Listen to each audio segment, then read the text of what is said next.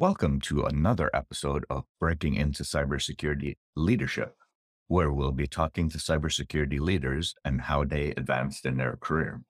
Today, we have Joshua, who comes from a major consulting firm and will be sharing his experiences in cybersecurity leadership. Joshua, tell us a little bit about yourself and why you got into cybersecurity leadership. Yeah, I appreciate that, Chris. Thank you. So my name is Joshua Bregler. I work for a major consulting firm. I came here from AWS, where I was supporting the Department of Defense as a security architect, and prior to that, as a cyber assessor for Air Force weapons and C2 systems. Got into cyber leadership in finding that was where I could make the most impact, not just in some kind of authority station, but in mentorship and driving change and innovation where I saw that I could do that. And as you pivoted, what made you pivot from being an individual contributor to that cider leadership role? And what was that process like? Honestly, it wasn't much of a process. It was a very natural movement. And it was this transition where there was a long time where I was still an individual contributor while being in leadership and moving into those leadership type roles. And I think that's probably the best way to have gone about it. And it was spurred by mostly by me taking those initiatives and then my leadership recognizing that I was doing those things without being prompted, that I was taking those initiatives in and showing leadership qualities without somebody telling me that I should, and which is where that natural progression just came in. Yeah, that totally makes sense. And sometimes we find people that pivot from individual contributor to leadership via a role change. Others, like yourself, take on that responsibility and move up. When it comes to delegation, how would you rate yourself on a scale of 1 to 5, your comfort level in that area? Probably a 4. I'm very comfortable with allowing folks to take those actions and learn and take them on their own, but letting them know that help is always available so that they're not just driving into mistakes by thinking that there's going to be some kind of repercussions if they don't succeed all on their own. At the same time, there's always those one or two things where I simply feel better about taking on the task myself. But I think that's always going to be the case. It's just a matter of there are certain sensitivities where I'm always just going to want to be able to understand the control and the impact myself. Yeah. And with regards to collaboration, how would you rate yourself on that same scale of 1 to 5? A 6, maybe. Love breaking out, right? I think one of the smartest things I did at AWS in my time there was reaching out to people that had nothing to do with security, your inside sales, marketing teams, integration partners, where what you found out was that your customer was talking to them about things that they didn't think were cyber relevant. And what you find out is that not only are they cyber relevant, but they were critical to me being able to do these things really successfully. It's the same customer that's talking to my inside sales team about an integration that they'd like to find, but they didn't talk to me because they didn't know that was relevant. So I have really held on to that idea where that's where I was successful. That's where a lot of my success came from, was talking to these really random folks in my organization that seemingly wouldn't have any impact, but in reality just have this massive impact, and bringing them in and really making them part of the project. That's such a great strategy.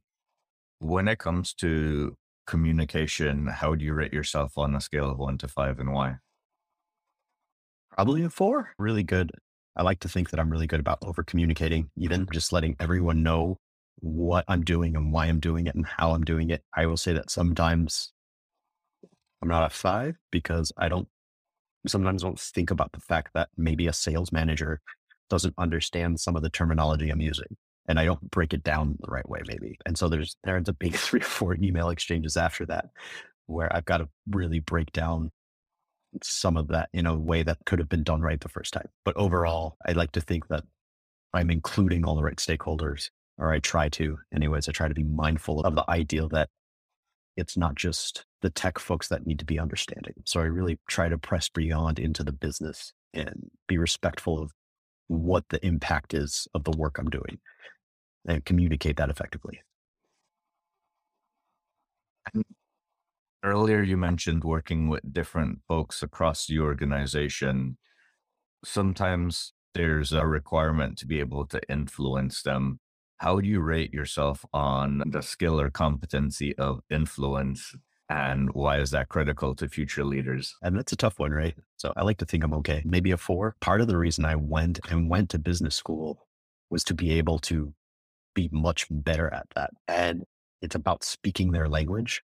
And after completing business school, I've gotten much better about understanding what their motivations are and translating what I'm doing to be some kind of value proposition into what they're doing. And that's where that influence I've seen be really successful, is talking about security as business enablement. Not only are we doing these things and yeah, it makes us more secure, but it makes it so that you can drive your own revenue. It can be a line item on your marketing spreadsheet. It can be something that your sales folks use as a motivation tool, right, for their customers, and translating it over from just being the cyber guy that wants to have everything super secure to being something that the business uses themselves, drive revenues, bottom lines, all these fun business terms. That's the influence.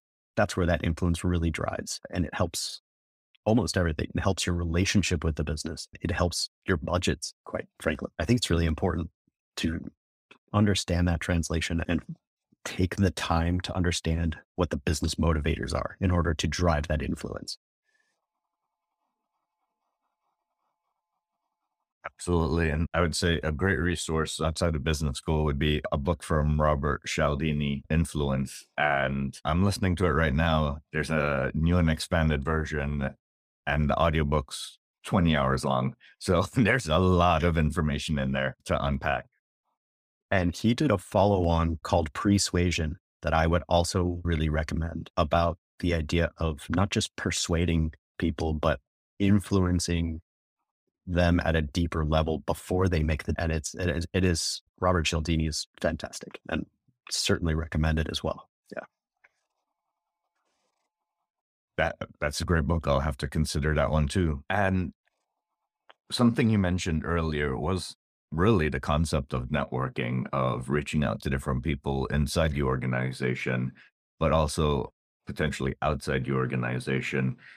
How critical of a skill would you consider this, and why? The most critical. My network outside of my org has been just so awesome about having conversations unencumbered by anything at work. They tend to be very honest conversations because it's not going to affect my career to have a conversation with a peer, like outside of my profession. And so I can be really transparent.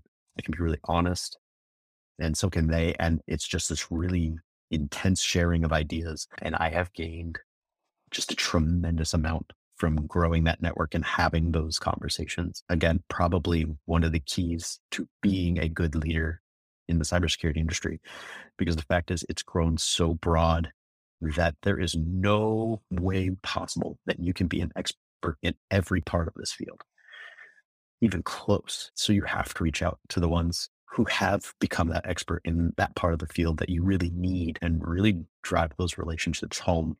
And even the ones where I am really proficient in, I'll go find somebody that just has a different idea, a different perspective, and pull theirs in and be open-minded, because those people in your outside network have experiences that you just don't have. And you need to just take whatever you can from it. Wow, that's such great advice. Any other advice that you would share for future cybersecurity leaders? I think I'm going to go back to being open-minded and accepting ideas just beyond your perspective, beyond the cyber, and really accepting ideas from the juniors, from the folks coming in, because they're coming in with fresh eyes. They're coming in with questions you might not have considered. All the time I get questions of, hey, what do you think about this? You know what? I haven't thought about that. What a perspective, because you're seeing it with just absolutely clear eyes. It's not shaded by years of legacy, anything. So I think being open and flexible with your thoughts and ideas and concepts and being empathetic and compassionate will just take you so far. You touched on this subject and I wanted to pull back on it. Would Sure. you recommend cybersecurity leaders specialize or generalize? See, that's a dangerous question. I think leaders should end up generalizing, but to get to leadership, ultimately you end up specializing. And that mid-career space is almost, from a success standpoint, is almost all because of a specialization. So you start out as a generalist and then you specialize to grow in your career. And that's just, I have yet to see a generalist just really roll through the line. But then you become a leader and now you're leading again against much more broad perspective of cyber. And so you have to become a generalist again, a different kind of generalist, but you are becoming a generalist again. And earlier in the conversation, you mentioned that you went to business school to learn this, but did you have any experiences throughout your career where you learned more about becoming a leader outside of business school? Oh yeah, absolutely. And first off, and maybe this I should have mentioned in your advice piece, is find a mentor, but not just one mentor, find several. And every mentor has a different perspective and from that's based on their own experiences. Those mentors have shown me how to take and be a leader from their perspective that has been completely invaluable. And that has also driven a lot of it. As a matter of fact, one of those leaders is the one that pushed me to go to business school to develop those skills outside of simply just that one-on-one conversation. But that is probably one of the most valuable things I ever did, was cultivating a network of mentors. And some of them are still my mentors to this day. I meet with them, a couple of them weekly, some of them monthly, but like I still just have that conversation with them, if for no other reason than to validate my own ideas and thoughts and concepts. I think that's where you're going to get a lot of your leadership experience and knowledge from. Wow. Thank you so much for sharing all that. Was there any last advice, parting advice that you wanted to share before we wrap this up today? Watch Chris's podcasts. Wow. Really appreciate that, Joshua. Thank you so much for joining us and have a great rest of your day. Thank you so much.